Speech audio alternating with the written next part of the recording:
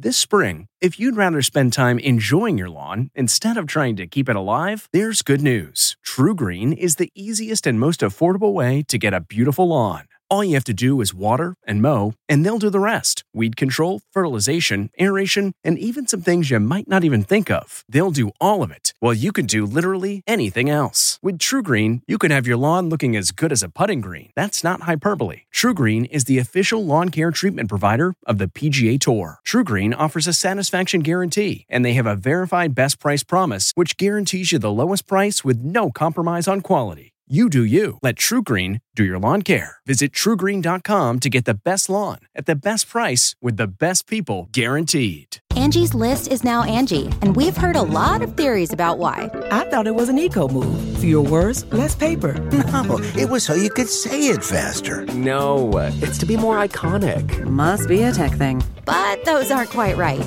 It's because now you can compare upfront prices, book a service instantly, and even get your project handled from start to finish. Sounds easy. It is, and it makes us so much more than just a list. Get started at Angie.com. That's ANGI, or download the app today.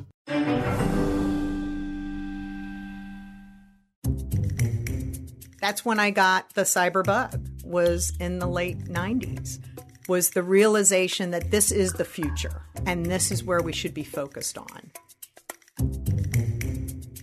When software got weaponized, we didn't do a darn thing. I read somewhere a couple of years ago that cybercrime now generates more money than the illicit drug trade. I would believe that's that. Remarkable. Why do you think we're so behind? Because, frankly, we haven't made it easy for people. This is Intelligence Matters with Michael Morell, a joint production of thecypherbrief.com and CBS News. I'm CipherBrief CEO and publisher Suzanne Kelly. In this podcast, the former acting director of the CIA speaks with top leaders, asking the right questions and making connections that provide deeper insight into complex security events. Because intelligence matters. Terry Roberts was a career intelligence official, rising through the ranks to a number of senior positions in the intelligence community, including serving as the Deputy Director of Naval Intelligence. Since leaving government, Terry has focused extensively on the cyber threat, serving as the Executive Director of the Carnegie Mellon Software Engineering Institute and the Vice President for Cyber Engineering and Analytics at a leading consulting firm called Task. She is now running her own commercial startup on cyber called Whitehawk. I had the opportunity to sit down with Terry recently to talk about the cyber threat that we face as a nation and what we can do about it. This is Intelligence Matters, and I'm Michael Morell. Terry, great to have you with us. It's terrific to see you again. Michael, I've really been looking forward to this because we always used to have fun together. I think we first met in London. Yes. I think it was Chris Inglis who introduced us. And for people who don't know, Chris Inglis was the Deputy Director of the National Security Agency and is a remarkable intelligence officer. And he introduced us. Some people think he should be the Director of NSA, including me. Remarkable intelligence I would officer. Vote for that. And he introduced us. And I remember that after meeting you, that I came home and told Mary Beth, my wife, that I met somebody named Terry, and she was whip smart and tons of fun. Does that make sense? It does. And I remember thinking that you, Chris, and I in London at the same time focused during, the war.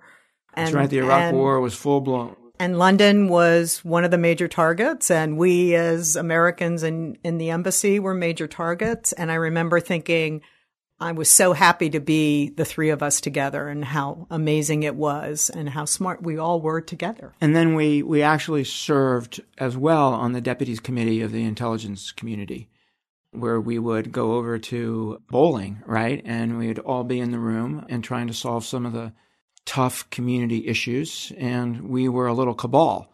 We were the ones who saw the value in coordination and sharing and getting things done. Yeah, I think you, Tish Long, who was the deputy at DIA, I believe at the time, and then Chris at NSA, I just felt that we could look across the room no matter what the issue was and and articulate what were the things we needed to focus on and how we needed to move forward and not be parochial. And cut through the bureaucratic stuff that was happening below us, right? Exactly. Yeah. So before we dig into cyber, I wanted to ask you a bit about the Office of Naval Intelligence, which is an organization that you spent some time at and that you helped to lead. As you know, there are 17 different organizations, entities in the U.S. intelligence community, and a handful of those are the intelligence arms of armed services, so the Navy, Army, Air Force, Marines, and Coast Guard. And what I'd love for you to do is just take a couple of minutes to describe for our listeners what those organizations do on a day-to-day basis and how that's different from what some of the more national organizations like CIA and NSA, the Big Five, and NGA, and even DIA, right, do for a living. Okay. So this is a bit of a softball, and, starting in naval intelligence, and my father was in naval intelligence, so I'm a legacy. It was the first intelligence entity. Was he in the service or was he He a was civilian? in the military. He was in the military. And we were the first intelligence entity established in 1882. Oh, by the way. Did not know that. And I think the first director of naval intelligence was a lieutenant, which, of course, back then was, important. Right. So to steer back to, what is the role that the military service intelligence entities play, if you think about it, we're working to leverage the entire intelligence community, right, on behalf of their requirements, both in preparing for war, assessing adversary capabilities, influencing the kinds of capabilities that we build, right, so that they're able to counter those threats, and then enable those forces to operate globally. And again, with the Navy, and I'm partial, it's a littoral, it's an undersea, it's at the sea, and it's in the air and space. So I always found it a pretty exciting place to be because it was really a 360 global presence. Is it also supporting operations, or absolutely is that different? No, that's it's part all of it. part of the same thing. So if you think about it, you have the strategic level, right? So on the end-to-end staff at OpNav and in support of the Secretary of the Navy, working directly with the intel community, right, components and entities, and then going down to the operational level, which is the numbered fleet level around the world. And then at the tactical level, where you have an amphibious readiness group or a carrier group that are always operating overseas. So it's all those levels. So a big focus for you was China, undoubtedly. Right? Yes. And their growing capabilities of putting our Navy at risk, right, in a conflict between the United States and China. Yes. And my first 10 years were in the Pacific arena. But at that time, I'm a little bit dated, it was the Soviet Union and China equally, right? And so it was focused on the Soviet Navy at that time. And then China was just rising up to be a power. And then we went on from there. How do the Armed Forces Intelligence Services relate back to DIA, and how do they relate to the as you know, very large intelligence entities that sit in the combatant commands? Right. So if you think about it, what we did was develop, for lack of a better word, lanes in the road. So, for instance, in naval intelligence, we have primacy on all of the maritime, right, arena. So it's the sea lanes of communication globally, right? Over 60% of the world's trade, right? And it might even be more than that is via the seas. And so it's making sure that that trade can move, okay? It's also focused on underwater cables and communications, which, as you know, on the UNCLASS, you can look it up and it will show you that the vast majority of communications forever in this century and before have been via underwater cables. So making sure that those are safe and secure, and most of them connect to the United States as a and how hub. that could be put at risk in peacetime and wartime. Exactly. So with that maritime focus, then that plugs into the rest of the services, right? Working on the land focus and the air with the Air Force, And then DIA, think of it as more of the strategic, global, but from a defense standpoint in support of the Secretary of Defense and all of the operational planning and execution, but on a strategic level. So each service plugs in their piece, and then DIA is that umbrella. They also own and operate all the intelligence centers, the Joint Intelligence Operations Centers at the COCOMs, but they're manned by all of the services. You would send people to those. Exactly. So when I went out to Hawaii and visited the Intel yes. at Pacific Command, those were some of your people. Absolutely. And actually, they were built upon the original Fleet Ocean Surveillance Center that was in Hawaii, then became the Joint Operations Center, which is why in Hawaii, the largest number of folks are Navy and Marine Corps still. So there's a certain history and legacy of how things evolved in the operational intelligence community in support of the COCOMs. Okay, now to cyber. Right? Yes. When did you first notice this as an issue, right? When did it first show up in your inbox? Well, it's funny because I think it's a reason why people with a naval background are very strong cyber people as a whole. We're used to living and working in a virtual environment. So when you're at sea, you're operating off your instruments and your sensors and your communications. Particularly when you're in a submarine. But there's nothing to look at. Otherwise you only have line of sight. Right. Line of sight when you're flying, line of sight when you're in a ship, and that's not very far. So sensors and data from sensors and integration of that into the afloat operations centers and having to rely on that virtual environment is something that's very natural to us. So to us, it was simply cyber is an extension of the command, control, communications, intelligence, surveillance, reconnaissance, what we call C4ISR. It was a natural progression into information operations because it was you're tracking communications. Where did communications moved? They moved online. Many of us were a part of that transition in the Navy where we took networks afloat. And at the time, we're saying, and this is in the 90s. What's that in the 90s? In the 90s. Yeah. It was called IT-21, believe it or not. And it was about taking ISP capabilities on board ship, first on the larger flagships and the aircraft carriers, and then later on through Inmarsat being able to take it to the smaller ships. Mm-hmm. At the time, there were into subs and aircraft too, eventually? Yes, but it's still communications, right? In the ocean, you're reliant upon traditional means, HFDF, and then satellite, which is expensive. So you have limitations. So when these networks are first being deployed to these ships, are you thinking about security? I was. And that's when it kind of started. There were a group of us. So cryptologists think this way. Intelligence professionals think this way. Not so much the communications officers. So it was bringing up that conversation. But if you think about it, it mirrored what was going on in the business world. It was all about the empowerment of moving these capabilities. All about the advantages. And so those of us who were bringing up assurance issues, it was kind of like, well, we'll do that, but let us get this implemented.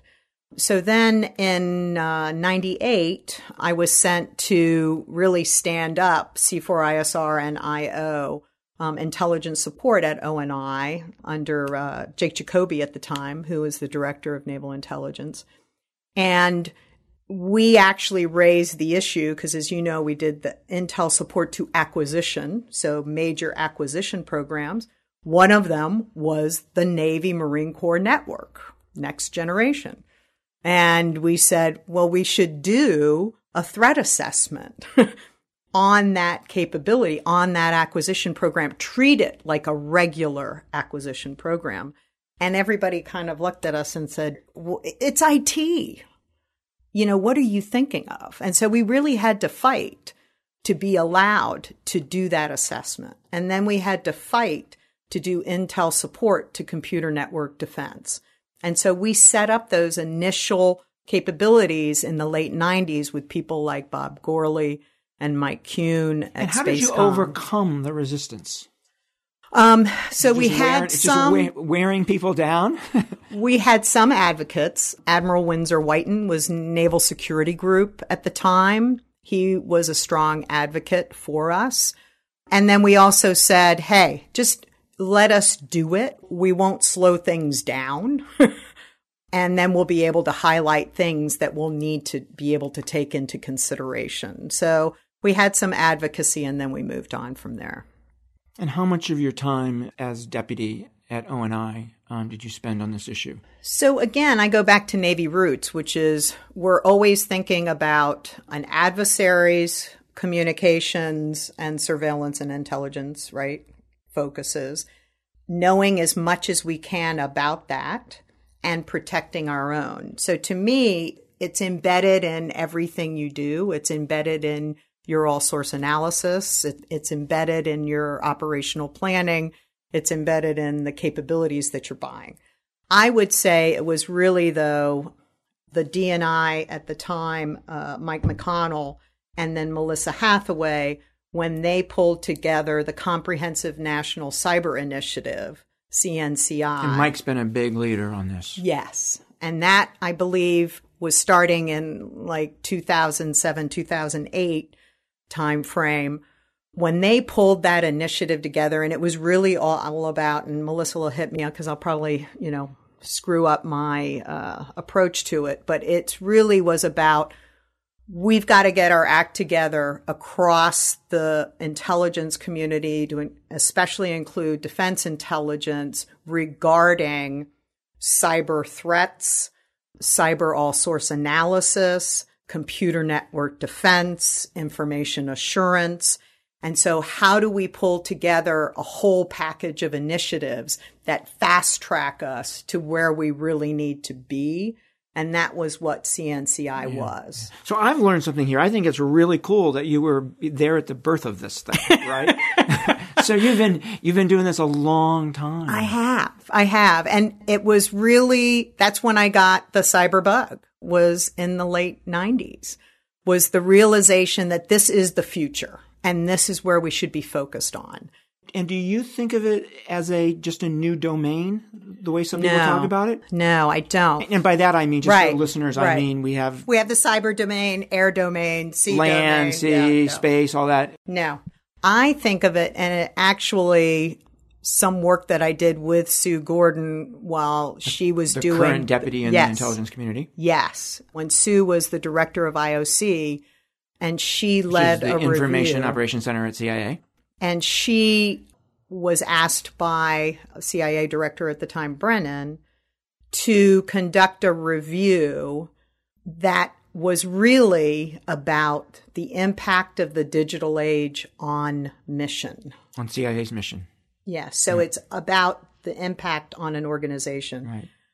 And I was so excited to be brought into that because it's the way I had always thought about things. It's the impact on business of being in the digital age. It's the impact on society. It's the impact on government duties, responsibilities, and mission.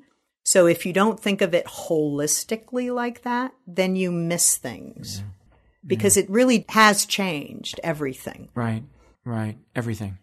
And it creates all sorts of vulnerabilities in ways that we didn't even think of. A nation state would use social media the way the Russians have used it, for example, right? We just didn't think about it. So I would say the intelligence community always did because we're paranoid national security professionals, and that's our job, is to think like bad guys and then to work to prevent that from impacting Right, but I'm talking about the larger national security community, right? Does not. Yeah. And I actually think a lot of it is that folks our age who are in power really still don't get it, and it hurts their brains. Yeah. And they know it's important, but they don't know how to systemically think about it. Yeah, so this is a great transition, right? So let's break the conversation going forward into two pieces. Okay. One is, what are the threats here? What are the risks here? How do you think about that? How have they evolved? Where are they going? Let's have a conversation about that. Sure. And then we'll have a conversation about what do we do about it, right? Okay. Which is what I'm all about. Right. What we can do about it, both in terms of the government's responsibility here and the private sector's responsibility. Absolutely. So I think it's actually pretty simplistic. We've had espionage and crime and fraud and sabotage and activism forever. It's just moved online. It's another tool for the adversaries and, quite frankly, for us in some of these cases. It's where the money is. It's where the information is. It's where the influence is. It's where society is. So it's the natural place to go. There's another combination. When software became weaponized in 1988 openly with the Morris worm, that changed everything. Because at the heart of our systems, I call software the heart and mind of your system.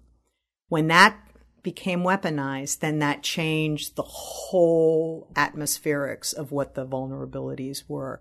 It's like nuclear fission. It changed everything.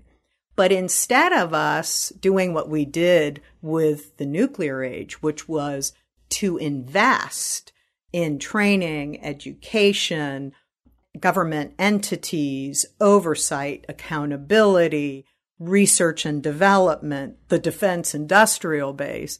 When software got weaponized, we didn't do a darn thing. Why do you think there's a difference? Do you think it was the magnitude of the consequence? I think there wasn't an understanding of what the potential impact was. And so they did not look at it as the future and where we needed to focus our research and development and educational programs. So let's break this down into its pieces. So nation states, yes, right? A huge part of the threat here, right? Obviously, Russia and China, big players. The Iranians, the North Koreans to a lesser extent. How do you think about capabilities, right, of those entities, what they're focused on, to the extent we can talk about that, right? Right. And then also, are other nation states now getting into this business, right? Is the number of nation states playing this game growing?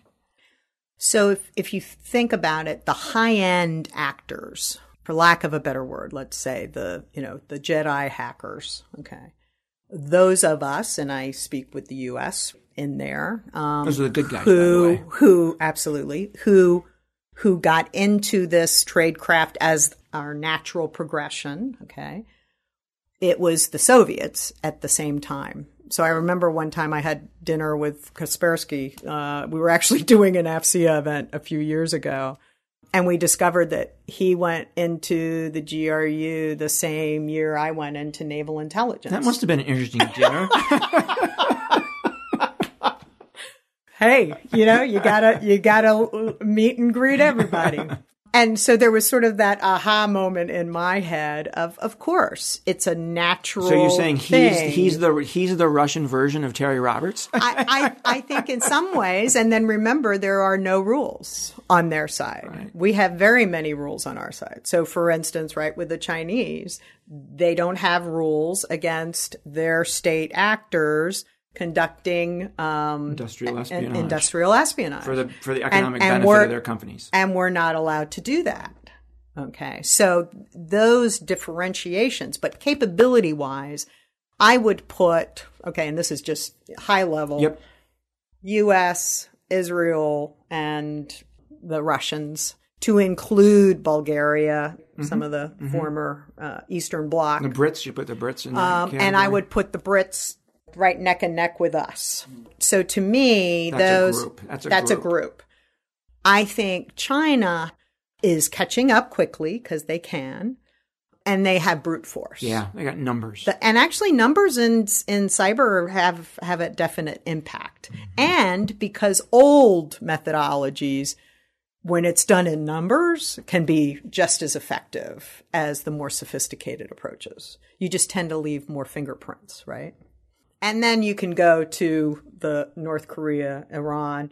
And obviously, because of the things that have happened over the past decade, they're working hard to catch up because of events that they've And in some ways, they're more willing to use cyber, not in the way the Russians and Chinese do, but they actually use it to do damage, right? Yes. They're playing a different game. Yes. And they don't see the Yes, same with Saudi Aramco, right. I mean, they fried 30,000 computers. Right. And with Sony, they fried. They damaged the network. The entire network at Sony. What about other countries? Do you see other countries getting into this game, or is that something we don't need to worry about at the moment? Because it's so easy now, right, to just buy these tools. Well, you don't have to develop them anymore on your own. So the way I look at it is, and I mentioned this 5 years ago in a threat assessment, was, hey, mercenaries, that's who I worry about the most. So to me, the highest end hackers are many of them for hire. So now we're moving into that kind of the second group here, organized crime, cyber crime. Right. Or state actors can hire them. I see. In other words, right, what are our old thing? Opportunity, capability, intention, right? So if you have the intention and the opportunity are combined with the capability, if I can buy those, then I don't need to develop them. I don't have to spend all those resources. And so that's what I'm always concerned about, is really tracking the high-end actors and campaigns. I mean, my friends who are really good at this say there's really only about 100 to 150 campaigns going on in the world at any one time that are of that elite. And by a campaign, what do you mean? So it's usually that, okay, what am I trying to achieve? I'm a high-end actor. I have a specific objective in mind. I have an objective. I have resources plan, built around it. And maybe it's been going on for a year, 2 years, 5 years, 10 years, right? So the Russian social media attack against us, you would define as a campaign. Yes. And there may be a bunch of sub-campaigns to that overarching strategy. And there may be Russian intelligence officers working on it, and there may be also people they hired, mercenaries they hired. Exactly.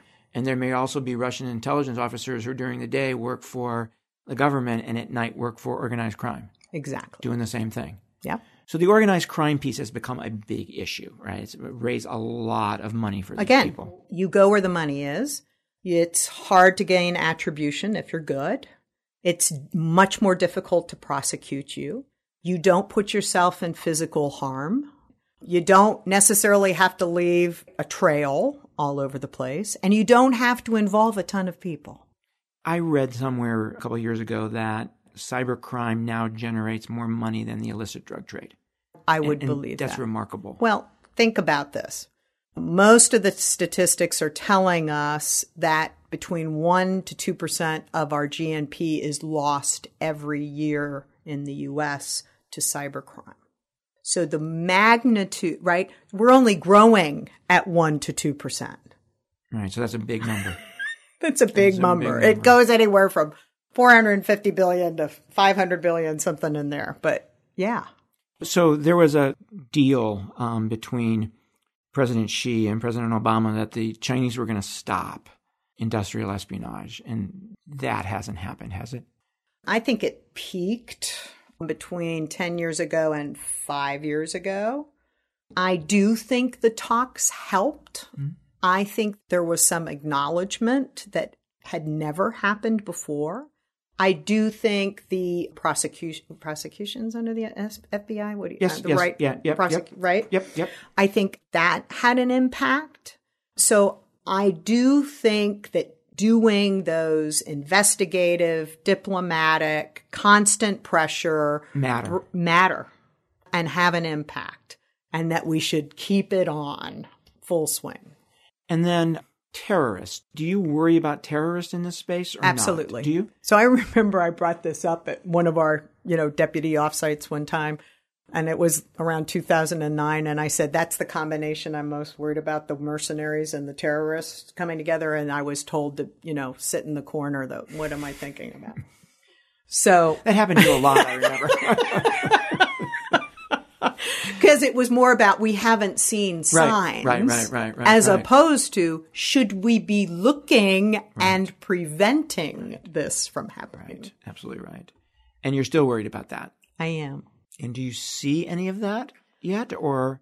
Well, if you think about the level of the social media piece that's going on with terrorists and the recruiting, to me, that's a you put this in this whole information operations broadly defined. Absolutely, they're maximizing the digital age environment to their benefit and at low cost. And then you've got hacktivists, yes, right, who probably don't bring the same level of capability, but are motivated against a particular company or a particular type of company or what have you. So again, it goes that you can be nation state, you can be a group of some kind, or you can be an individual. Yeah. So I was coming to that, right? The inside. Right? So in any of the categories that you're talking about, right, go across that. So to me, it's the empowerment of small groups and individuals. Yeah. And in particular, individuals who work inside of an organization. Yes. So the insider threat. Yes. I often tell people that's your biggest cyber threat. It's not Russia or China. It's the person who has the keys to the kingdom, who is your administrator, your IT administrator. It's Edward Snowden. Right. Okay, we're going to depress everybody if we don't get to some solutions. Yeah. All right, let's get to solutions. So let me back up. So are the defenses keeping up with the offense? Offense always has the advantage here. How do you think about that? Is the capabilities of the adversaries going to continue to grow here before we get to the what do we do about all this? Okay. So the investment and focus is on the offense. We are not researching, educating, and training, and then offering capabilities on the defense side across the spectrum of society. And so therefore, we're out of whack. So we're the Wild West, and there's no locks on the doors, and the only people who are carrying weapons are the bad guys, okay? And there's no sheriff in town. So that's kind of where we are right now. So why do you think we have not seen a cyber Pearl Harbor? Why do you think we haven't seen a catastrophe? You know, right now it's damaged by 1,000 cuts. People have warned about the big event, the cyber 9/11. See, I that's not what I worry about. Why do you think I worry about happened? Loss of trust in our networks and our wireless capabilities and our online transactions. Which would result in what? The loss of trust. So, and by trust, I think you mean the users losing trust in using the network and all the good you get from it, right? If we no longer can have communications, if we no longer can conduct financial transactions, we can't shop and buy, we can't order. In other words, our global economy is laying on top of this network, right? To include IoT, to include wireless, to include data centers, to include data analytics. When the integrity of our data gets to a point, or the transactions get to a point that we no longer have trust in them, then it's a systemic shudder. Yeah, and real damage, real economic damage. Yeah, I don't think we've done enough study on that. All right, so now that's my Pearl Harbor, if that makes sense. Yes, it absolutely makes sense. So now let's get to what can we do about this as a nation, and let's divide that into the government and then the private sector. Okay. So I believe it starts with training and education, and that was one of the reasons that I went to Carnegie Mellon to begin with.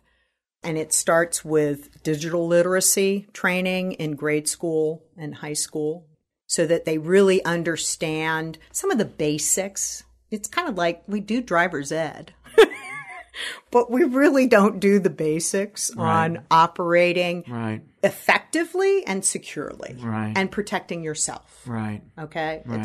It's not there.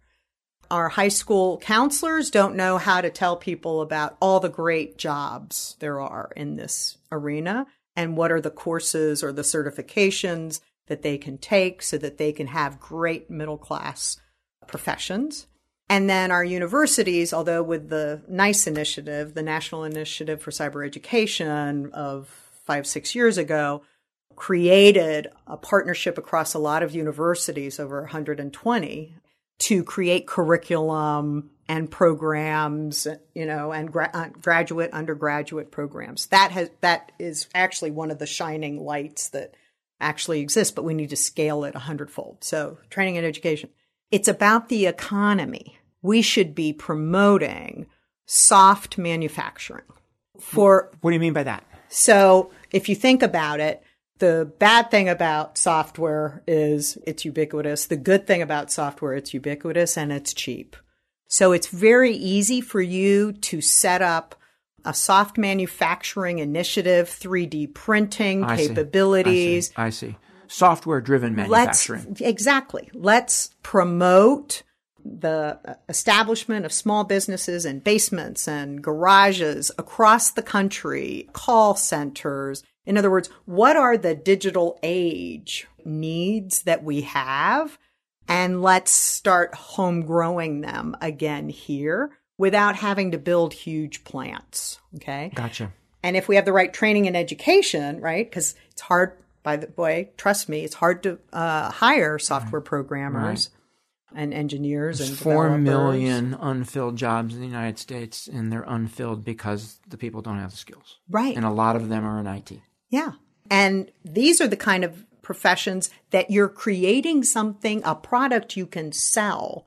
So it's moving away from the service-focused society we have back to the manufacturing. I mean, we're the kings in this space, and so there's no reason why we can't do that. So that would be, that is my focus.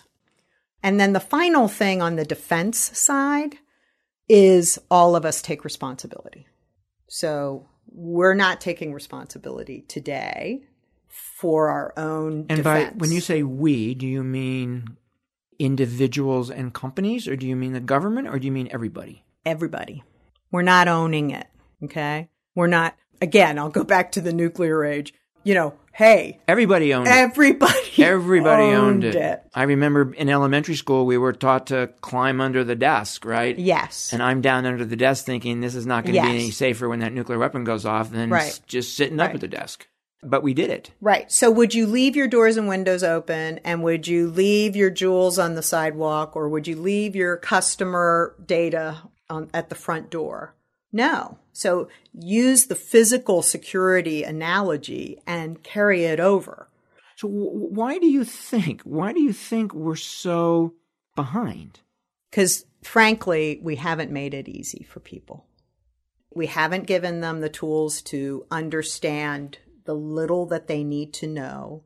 And then we haven't put in place. I've seen some of the government communications things, and it's like, detect, prevent, That has absolutely no meaning to a regular individual or a small business or even a mid-sized business. What do you say? What would you say to if you were sitting down having a conversation with a CEO of a mid-sized company and he says, well, what do I need to do to protect myself? Okay. What do you say to him? So let's examine your high-value assets, the assets that result in your revenue and reputation. And let's start there, right? It's a national security approach. The world's trying to get me. I have limited resources. Let's prioritize. We're not going to do everything. Okay. Let's focus. If you generate revenue via your website, let's protect your website first. Okay. If you have client financial data, customer financial data, let's protect that first. Or if you have very important intellectual property. Yes. Let's encrypt that. Why does that need to be on the network with everything else? Right? Every time a university gets hit, I go, why are you using Social Security numbers? Why don't you just give them a student ID number, associate it with that name and record, lock up the record, okay, and then just use the name and that number. Don't put their personal identity at risk. See, this this doesn't have to be. It's not rocket science. It's really not. We're trying to protect everything and we're protecting nothing. What's the government's role here? So I think part of the problem is that the private sector is waiting for the government to solve this problem. And I want to get your reaction to that. But at the end of the day, what's the government's responsibility here? So I'll go back to the automobile age analogy. The government's responsibility was to help with major infrastructure, major policies that could help everybody else. But there's also an individual responsibility that they set up. They said, you have to go to driver's ed. You have to get a license. You have to follow the rules of the road. We'll take care of the highways. We'll work with you to put the rules of the road in place. We'll come up with a consistent framework for you to follow. And they don't over-regulate them. They regulate to safety. They don't regulate to control the automobile industry. So it's finding that combination, right, of things that you need to put in place. And I think it's starting with little things. I think we've been trying to get the mother of all statute, through Congress, and that's not going to work. So start with things we can agree upon, like training and education. Do you think norms between countries are possible with regard to what's acceptable and what's not in cyberspace in terms of nation-state behavior? So I think the discussion there is regarding resetting a realistic expectation of privacy in the digital age. Because what we're doing at the national and international level is we're fighting about privacy versus security, as opposed to coming up with what is the right construct for privacy in the digital age. If you have emails on company-owned laptop, you have no expectation of privacy. Right. Okay? Just back it up. You have no expectation. You have no right. If you're out in social media, should you really have an expectation of privacy? See, I would say no. But having these conversations in the eaches, right? Let's get down into specifics and let's decide so my PII, I want protected. Right now it's not. Personally identifiable information. Yes. My financial data is not protected. So let's nick down to those. Let's go to those next generation technologies like blockchain and end-to-end trust. Okay? Let's focus on what we need to protect and back everything else up. Okay, so let's shift gears again here a little bit. You've had 3 different iterations now post your career in the government. All of them focused on cyber. Yes. So I want to ask you about each of those and sort of what you did in each of those and what you learned from the experience with regard to cyber. And the first is being the executive director of the Carnegie Mellon Software Engineering Institute. What was that all about? So, as I told you, in the late 90s was when I got the cyber bug. I wanted to go back to cyber full time, but I wanted to get reconnected to the body of knowledge. And, Carnegie Mellon has been in the top 5 schools of computer science in the nation for the past decade. And so I wanted to go back there and find out what was going on. And then I wanted to be able to do work in that space, real deliverables, real technical work and research to catch myself back up to what was going on. You knew what the cutting edge was in government and you wanted to see what it was back outside of government. Yes. And I tell you, learning about research and development universities in this country was the greatest gift because that's where innovation is happening. And that's where the startups come out of. And that's where the international brain trust comes together. And it's really something that's unique and powerful in the United States. And I would recommend everybody get reconnected to them. And the government's not connected into that to the way it should be. I don't think so. If I use the the Software Engineering Institute, which is a government-sponsored federal research and development center, I don't think it's leveraged nearly to the level that it could be. And all these startups you're talking about. Yes. As well. No. Yeah. The whole end-to-end Right. innovation process and taking that and transitioning that back to government, which is why I worked with Dr. Matt Gaston, who's running it now, to set up the Emerging Technology Center there. That was the idea. Were you surprised at where the academic and private sector community was when you came out of government? Yes. You thought they were not going to be as sophisticated as they were? No, I didn't think they weren't going to be sophisticated. I was amazed that due to the digital age, so much of what we were interested in was the same. When you and I came into the intelligence community, we were the cutting edge in data and information and analytics. Well, now a lot of the technology came out of there, right? Now it's flipped. Yeah. All of the cutting edge business intelligence technologies are in the universities and in the commercial sector.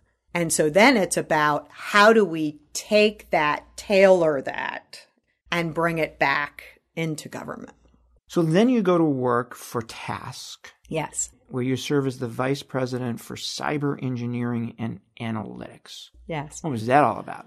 So I had almost 4 incredible years at CMU, and I would have stayed, but I think there was a bit of a glass ceiling because I didn't have my PhD. And so I decided I wanted to learn the for-profit, because I was a nonprofit. I wanted to learn the for-profit side and continue to grow and evolve, and also take what I had learned and see if I could transition it more directly to government, because I felt that there were a lot of impediments on the federally funded research side. And TASC is a big contractor for the government. Yes. Yeah. Now we've had mergers, but at the time it was a $1.3 billion company, so mid-sized systems engineering company. And what did they do on the cyber front? Did they do both defense and offense? Or Yes, they did. And what I liked about being there was I could more easily set up partnerships with commercial companies, because if you think about it, a systems engineering company is about the service, the architecture, and the services. And so we could partner with commercial companies on the product side of things. And so you could pull together a team of amazing commercial companies and then go and do something for government. Did you see things maybe both at Carnegie Mellon and then at TASC that you thought the government really needed and you were frustrated with your ability to get it inside? Oh, yeah. So, for instance, one of the things that we did at CMU SEI was work with one of the large intelligence agencies to help them to put the first Hadoop substantiation in place. So we could What does that mean, Hadoop substantiation?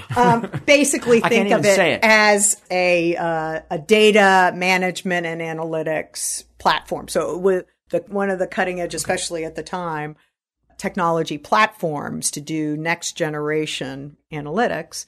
And so we could do it in an unclassified environment because guess what? Data is data. Right. Right. And so you could prove out the approach and then follow what the requirements were of the agency and then be able to transition it because we had clearances. We understood mission, but we were also tied to the university and all of the innovation from the university. And we could use interns and PhD candidates Got it. doing the unclass portion. Yeah. So now you're running your own company, Yes. Whitehawk. Yes. A great name. Fantastic name. By the way, it was hard. It was hard to get it. So your website describes you as the first online cybersecurity exchange. Yes. What does that mean? And why did you start this? And what's the whole story? Yeah. So when I knew that TASC was going to merge with another company, and I'd been there over 2 years, I had this idea. I had started to have this idea for a company, and it actually came to me when I was at one of the major cybersecurity conferences. And between 2013 and 14, this arena exploded because of the bad actors going after all business sectors. It used to be that it was the financial sector and government primarily. Around 2013 was when crime and fraud really started moving across all business sectors. And so I go to the RSA conference in San Francisco, and I notice the attendance has doubled and the number of cybersecurity companies in the expo has doubled in 1 year. Yeah.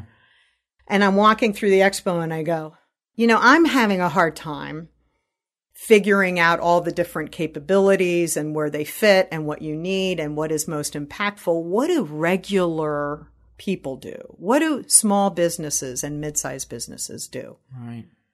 And so I started putting together in my brain, what was the enablement that you would need as a smaller mid-sized business with no cybersecurity expertise, which is the majority of them, because you might have an IT director. Most don't have CISOs. Most don't have CIOs. And even if you wanted one, you couldn't get one because there aren't enough to go around.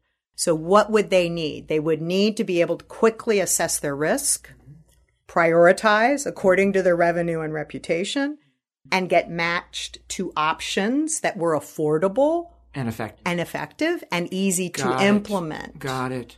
So somebody we both know, Sandy Winnefeld, Admiral Sandy Winnefeld, yes, describes cybersecurity as a tree, and each branch is one of the things that you have to take care of, and no single company does everything really well. Correct. In fact, most companies don't do everything. Right. They do a little branch. Yes. And it's really, really hard for companies to know what the branches are and then to know who's the best to go to. And you're providing that solution. Yes. That's very cool. And in an automated way. So I didn't want to do consulting. I wanted it to scale, and I wanted it to be globally accessible. So it was about a decision engine that's a questionnaire that you could take within 15 minutes and then get mapped to those product options online and be able to buy it with the help either immediately online or through one of our cyber advisors. So are you vetting the companies in terms of their capabilities and effectiveness? So what we do is we vet them according to, do they have something that's effective to offer mid-sized and small businesses? Then in the next stage, we're using customer feedback so that we're not saying whether something's good or bad. You're telling us through your customer feedback. And then we also have an opt-in approach that you can get assessed, okay, at a silver, gold, or platinum level by a partner company on your level of assurance. And what's your revenue model? Where does your revenue come from? So it's the Apple App Store model. So I wanted especially innovative small vendors to be able to market for free. And then it's a percentage, but only at time of sale. So you've been incredibly generous with your time. But by the way, where'd the name come from, Whitehawk?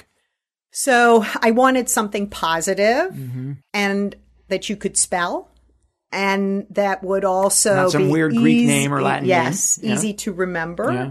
And it was actually my CMO, Beth Roston, at the time, who said, let's search in this space. And we found Whitehawk, and then we were able to buy the .com. And sounds incredibly valuable and incredibly useful given where we are with this problem. You've been incredibly generous with your time. I just want to ask you one more question. Sure. Which is, if you had a few minutes to sit down and talk with the president and his national security team about this, what are the themes that you would want to leave them with? Let's lead. Let's lead the way in this space for the sake of our economy. Let's focus on the research, the training, and the education, enabling small businesses. And let's lead the way internationally. Things that we can agree to on what is realistic expectation of privacy, on rules of the road regarding warfare and espionage. Let's lead the way on policy and statute. We have created many of these companies out of us. We should continue to lead. Do you have a sense that we might be headed in that direction? I mean, you know Rob Joyce, who is the president's cyber person and used to be at NSA. I mean, my sense is he has the right ideas. It's too focused on just cybersecurity. Okay. I think you know how it is. When you say security, you turn everybody off. if you make it about the economy and international security, people pay attention. Yeah, exactly. So I think it's too limited a role. We're keeping it in this box when it's impacting everything. Gotcha. Terry Roberts, thank you very much for joining us. This was so fun. It was fun. It was fun. That was Terry Roberts. I'm Michael Morell, and this was Intelligence Matters. Please join us next time.